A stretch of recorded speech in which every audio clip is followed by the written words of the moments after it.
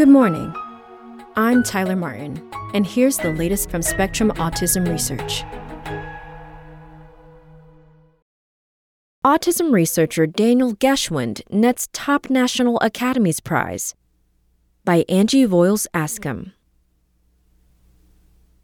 The U.S. National Academy of Medicine awarded its top prize to autism researcher Daniel Geschwind, Distinguished Professor of Neurology, Psychiatry, and Human Genetics at the University of California, Los Angeles.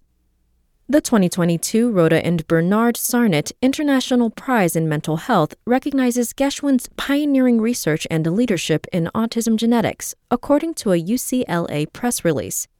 Geschwind co-founded the Autism Genetic Resource Exchange, a genetic registry for autism research, and his work has helped to establish the genetic basis of the condition. Using tools such as population genetics and functional genomics, Geschwind and his colleagues have revealed gene networks involved in autism, gene expression patterns linked to the condition's gender bias, and similarities between the genetic signatures for autism, schizophrenia, and bipolar disorder.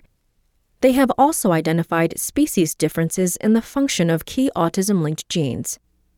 Geschwind told Spectrum he credits his success to the organizations that have funded his work, as well as to his early involvement with the organization Cure Autism Now, which he says influenced me greatly and provided me with the opportunity to contribute to the field where there was a large unmet need.